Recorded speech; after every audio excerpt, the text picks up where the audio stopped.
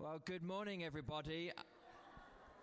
I know that we'll have a crew that will gradually come in, and people will be taking their dogs for exercise. But thank you for being here. This is our third session of our Learning Together year as we prepare ourselves to ponder and discern and ask of God and one another and our community what the future of our block might be.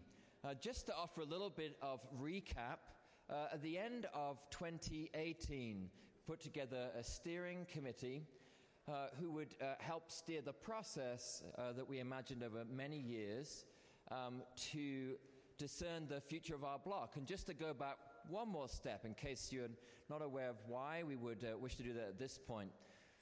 Since 1903, since we were gifted land in this part of the city, which at that point, of course, was out in the outskirts, we've been trying to purchase more and more parcels. And you may have been here, may have even been involved with the decisions to secure each parcel of this block. And just at right at the end of my predecessor, Jeffrey Hoare's tenure as rector, we were able to secure those final two lots. And there was a wonderful By the Block campaign, only possible because of generosity of this wonderful parish. And so the sites were very clear that when a new rector was called and arrived, that we would then discern together what we might do in terms of the shape of the block.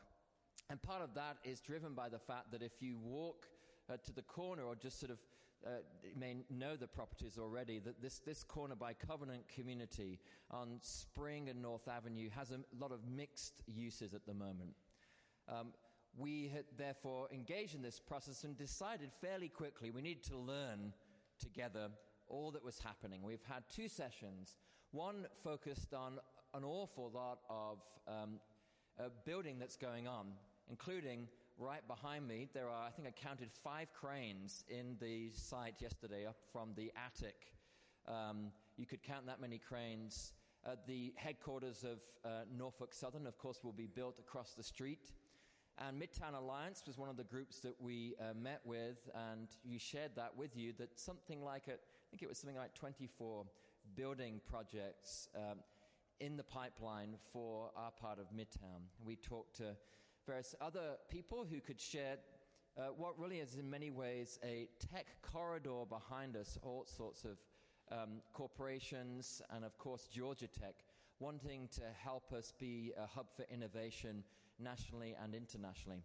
We also talked, and we shared some of that in our second session, with various institutional partners, Georgia Tech being one of them, the largest sort of present institution in this part of the city, but also Emory and their healthcare system, not only their current healthcare facilities down the road at Emory Midtown, but their future planned growth of that. There are other institutions within the area. We've talked to MARTA. You would just like to share that there is a request for proposals for the North Avenue MARTA station, which will come to, that window closes at the end of this calendar year, at least maybe the third week of December. And so something will happen across the street at the MARTA station. It may be, at the least, a beautification of that station, or it could be a whole lot more than that. The Cliff Notes version of all of this is simply change is happening all around us at an incredibly rapid pace. I got to, and I'll share more of this next time, I got to be part of a conference as a presenter of the Endowed Parishes Network, the SEEP network, sharing about our work and hearing about other churches' projects, and we'll share that in our final session. All this to say that this kind of change happening in Atlanta also skews towards certain demographics, and it's interesting that we are in the heat map. There's a heat map of millennials, and All Saints is just in the bottom left-hand corner of the highest concentration of millennials in Atlanta. 10,000 jobs arriving in Midtown down this corridor, and on and on. So lots of activity around us. The second half of our sessions wanted to explore what we call service agencies, and that's just a phrase that tries to capture both faith-based service agencies and non-faith-based service agencies. And there's an incredible amount of work that's gone on so far, and I want to give thanks for Elizabeth Robertson and Wendy Silliman, who are going to share more about that journey of learning, through which you can follow along and keep this handout with you. But we're going to hear this morning about all that we have learned from those service agencies here in our part of Atlanta and also a little bit beyond. So I will hand over to my two fine friends here. Is this working? Good. Well, Wendy and I had the privilege of talking with contacting over 40 agencies, service agencies, nonprofits, religious affiliated and non-religious affiliated in the community. But before we did talk to those outside All Saints, we felt it was very important for us to really have a good conversation with our 4 core ministries that we currently support. Those, of course, are Midtown Assistance Center, Covenant Community, Refugee Ministries, and Threads. And it was interesting when we talked with them that I will say that their concerns and issues were right up there with everybody else's. But just as for those of you who aren't totally familiar with those 4 core ministries, Midtown Assistance Center was started here in the early 1980s. It was, and just as All Saints has done on a number of partnerships over the years, it's a combination of 9 churches and congregations in predominantly the Midtown area with the sole mission to prevent homelessness, to help keep people from falling between the cracks, because the journey from homelessness to recovery is around 7 to 8 years, and what MAC tries very hard and very successfully to keep people from falling through the cracks and becoming homeless. Then the Covenant Community, which started actually as a night shelter. After about 10 years as a night shelter, Covenant Community transferred into being what was called Rise and Shine, offering showers and laundry facilities and that type thing, which then, and that was under Martha Stern's leadership, that was where the original Covenant Community was started. That has always resided on our block. Midtown Assistance Center, or MAC, started out in what was the Chinese restaurant, which was on the playground of the Children's Center, and then at the time we needed to claim that space to build a Children's Center, they moved to First United Methodist Church, where they currently are. Then we have Refugee Ministries, which also has a long history. Most of the activity with the Refugee Ministries does take place away from our campus, but a lot of activity and a lot of energy on this campus generates and keeps that program vibrant and strong to this day. And that was also in the 80s.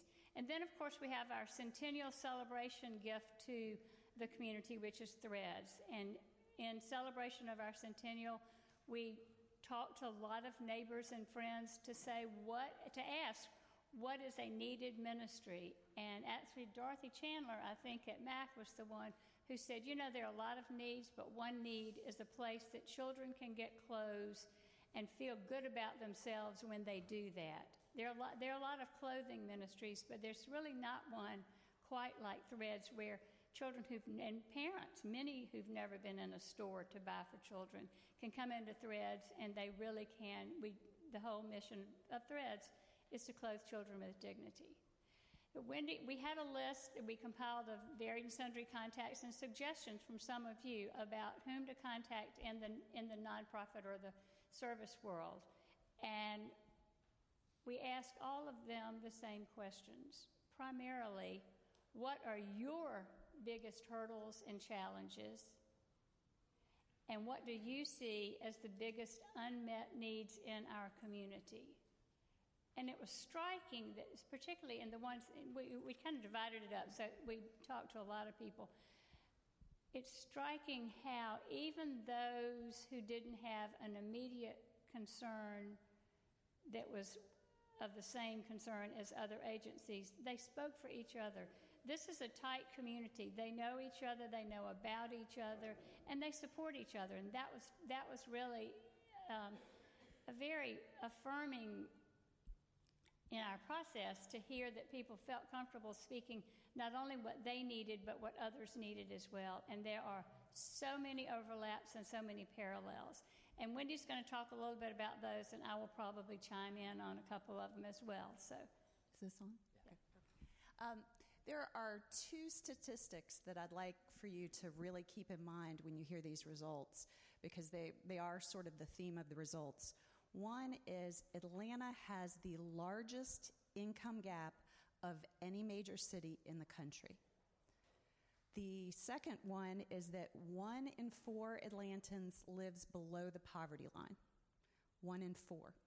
So, we've got this major boom going on along Spring Street. We've got a good, 24% of Atlantans are below the poverty line. Where are they? What are they experiencing? So with those two statistics, you can guess what the answers were from all the agencies that we spoke with. The number one issue was affordable housing. As the boom is going on, the gentrification is going on, the cost of living in Atlanta is going up, and there is no place for the 1 in 4 who are below the poverty line and the people who are just barely above the poverty line for them to live.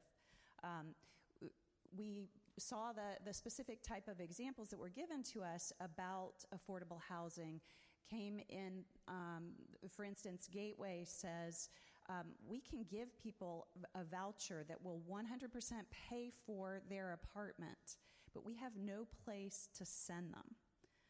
There just is not enough low-income housing in the city of Atlanta.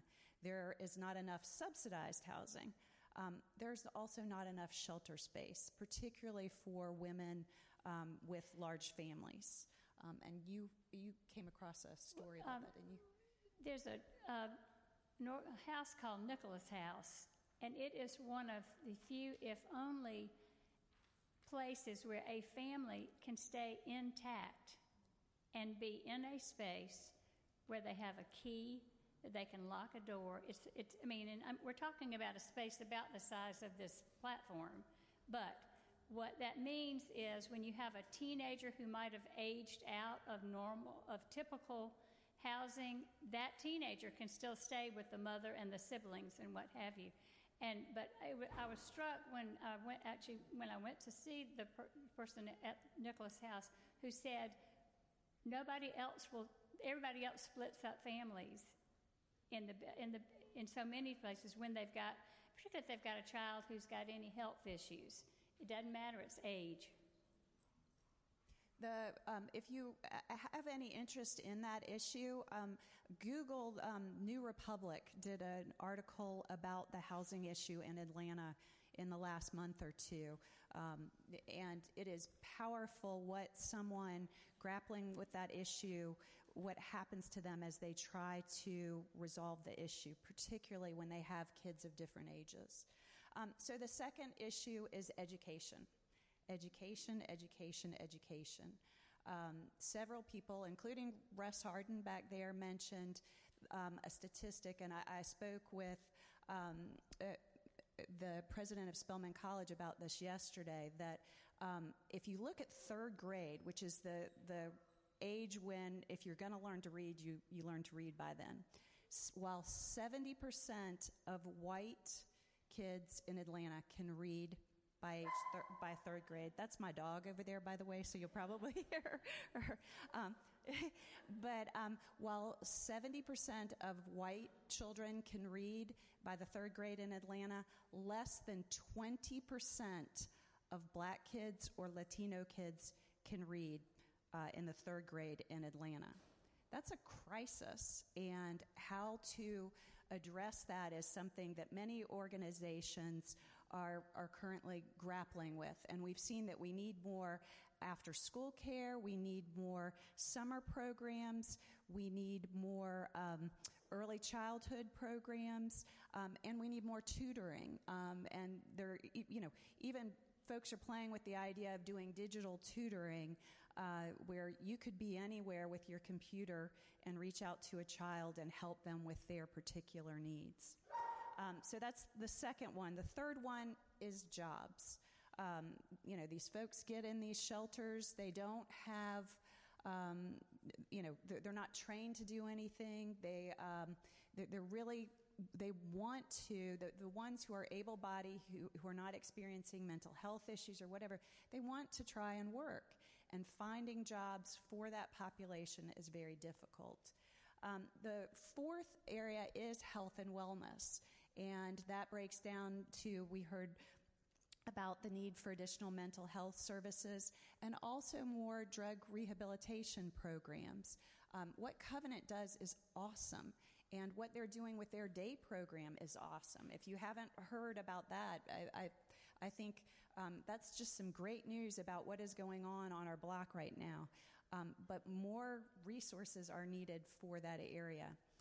And then the final area that we heard from is that as the cost of real estate in the Atlanta area is going up and is worth more, nonprofits are really struggling to keep the spaces that they have or to find spaces or to be able to pay their rent. So we definitely heard an outcry in that area.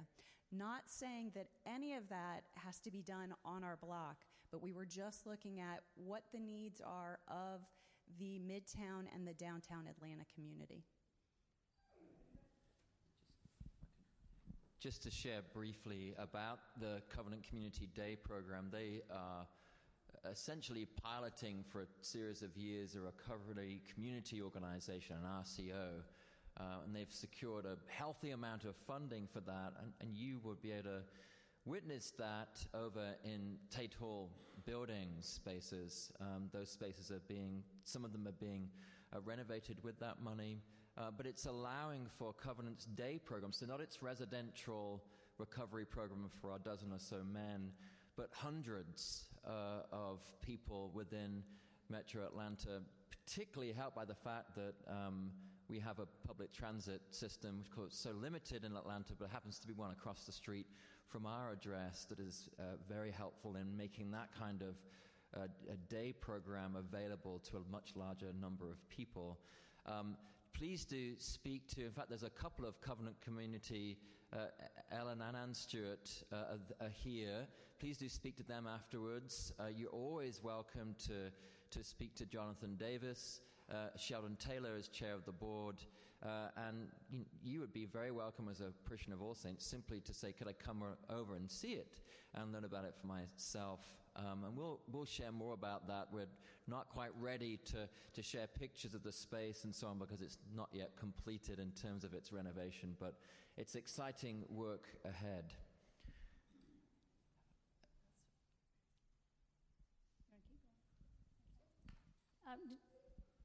Even though we do have MARTA across the street from us, and a lot of people can come to our campus on MARTA, a need that we found from a number of sources was the in-between transportation. Or, for example, a child who has a medical appointment at CHOA, the parents can get a voucher for transportation for a parent and child to go, say, from Conyers to CHOA on Druid Hills. But they can only get it for the parent and the child. And there are limits on what do you do about the siblings, which kind of seems petty in one hand. I mean, you understand the other.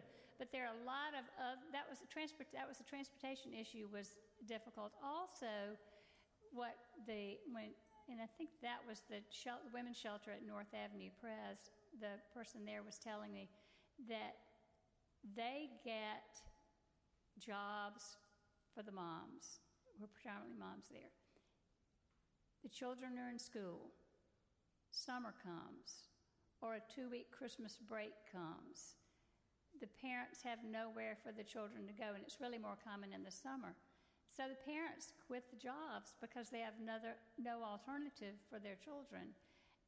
And then at the end of the summer, where they're barely hanging on, if they're hanging on at all, they start back on the cycle of trying to find a job, getting the children settled in school. And that's an alternative. Children-related issues, whether it's babies with daycare so that parents can go to work, whether it's after-school programs, tutoring or whatever, that cropped up so many times among the people with whom we spoke that that it's that in-between time. And anybody who's ever been a working parent, whether you have resources or not, you know it's a challenge. Imagine what the challenge is when you don't have resources and you don't drive or you don't have a car. So there's lots of things that just stack against these parents. And, when Al Robertson buys a lottery ticket and we win the lottery, we're going to help with a lot of those issues. But in the meantime, that's something that we all need to consider.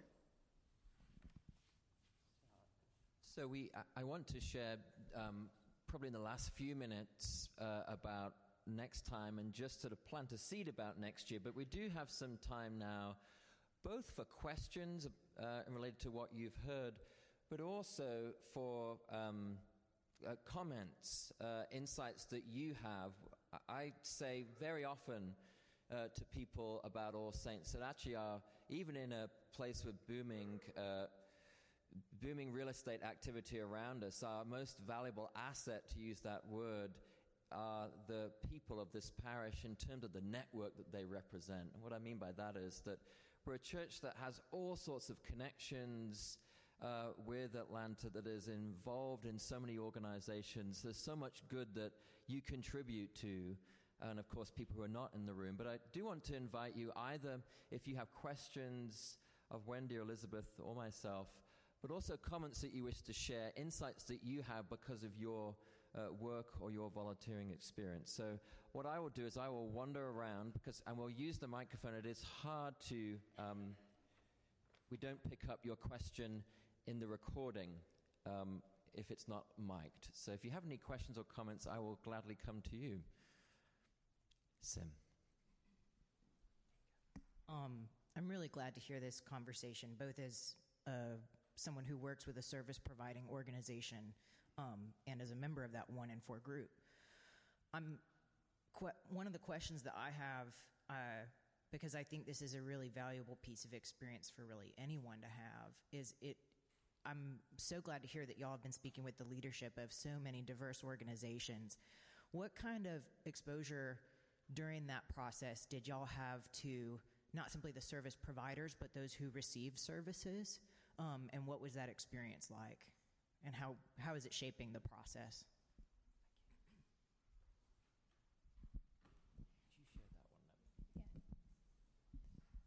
So I'll confess, with some of the organizations, we did not. Some of the organizations, just by virtue of our involvement with them, we have had it. And you are totally 100% right. That's what it's all about. It's a profound impact to see the person who is struggling and the utter frustration that they are feeling because they can't have a stable home. It is frustrating because they can't find a job. The folks who so want to learn, the fact that we have the ability to help them really be their best selves is a gift to us. And so, yes, very important part. I'm probably missing. Well, I have just a little anecdote that somewhat slants on that. It's a shelter program, and a young 6th grader would get off the bus, and the shelter's not identified, so when you drive down the road, you don't know what it is, and that's pretty common. She would get off the bus 2 blocks before she got to her shelter because she did not want anyone to know that she lived in a shelter. And she did that for weeks. And then one day, the cool girl in the 8th grade, who was also on her bus, got off when she got off 2 blocks earlier and followed her. And this little girl, the 6th grader, was a little bit nervous, but why is this cool girl following me home? And she stopped her, and the 8th grader stopped her and said, I know what you're doing. It's okay. I lived here 2 years ago. And she said, life is hard, but be proud that you have this place and you won't always be here. And I will never tell anyone. just the kindness of that. And so this little as it was related to me, the sixth grader just cried that she had someone with whom she could share that burden, and that parallel for several years, that they became close friends and supporters and mentors of each other. So it was my new favorite place to visit, and it probably still is right up there in my top 5. It's just a witness to the fact that many people know from experience here and elsewhere that service ministry in the life of the church and beyond, but certainly we understand the life of the church is not something it's not a transactional thing that we give to others. It's a mutually transformative thing where we see a glimpse of the kingdom of God, often through the lives of children, but not, of course, exclusively. Thank you, Katie. So I have not done the kind of research that y'all have, and I'm grateful that y'all are doing it. But what I have read and understood of Atlanta's problems, I've heard over and over again, heard it, that we are the largest, if not the second largest, city in the world for human trafficking because of our airport. And I'm just wondering to what extent your extensive research, are these problems connected, or did you hear about that? I mean, I feel like when I read about Atlanta and crises, and that is always on the top 3 list because of that's what I've been told, but I could be completely wrong. That's just, I feel like I've heard that.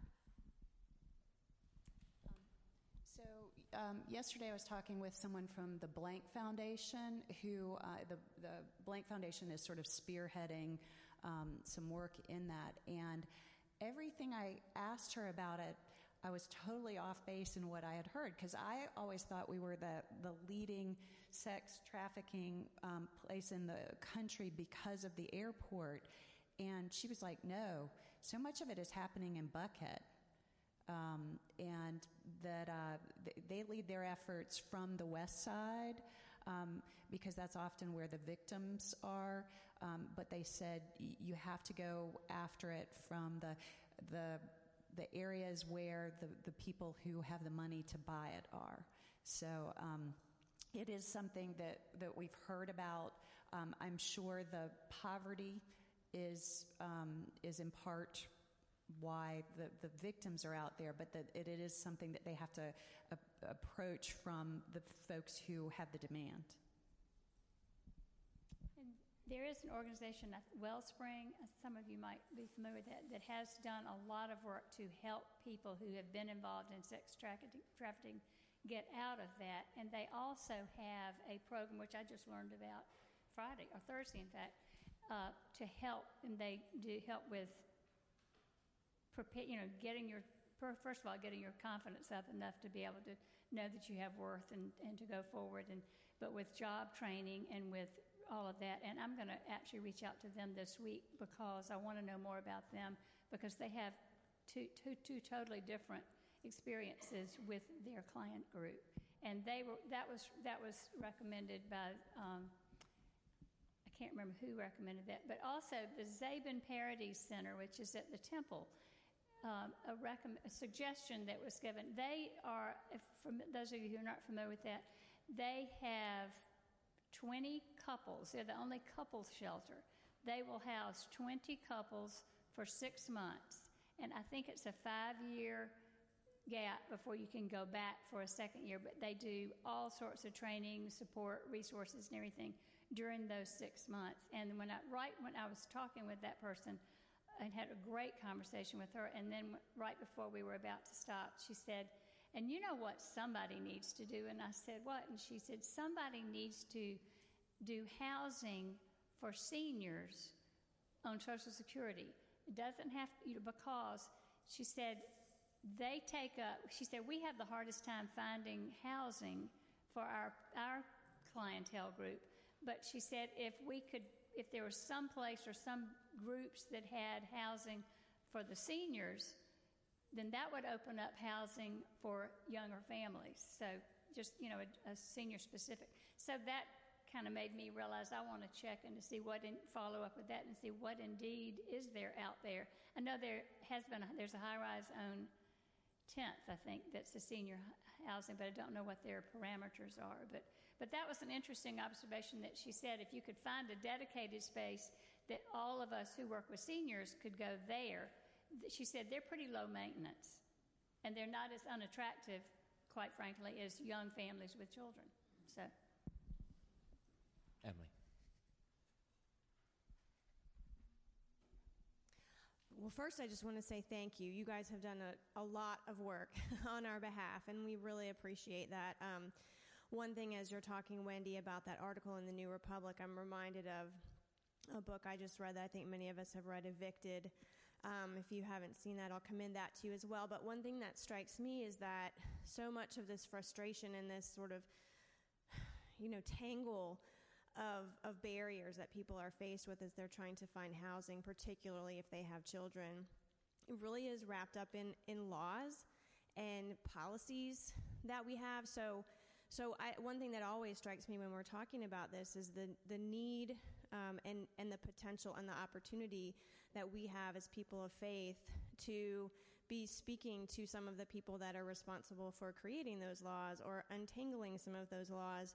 And there are things like, the fact that there's real disincentives in laws and policies for women to call and report abusive situations, because that could lead very rapidly to their eviction. And that's just, as a Christian, that's sort of, it's wrong. And it's something that I think we can have a say in. And I think if we work on the ways that we as Christians can be involved in, making Caesar's world a little more like God's world, we can have even more of an impact with some of the things we want to do that are sort of more strictly service. Otherwise, I feel like, not that we shouldn't throw the starfish back into the ocean, but we are faced a little bit with, we're spitting into the wind at some level.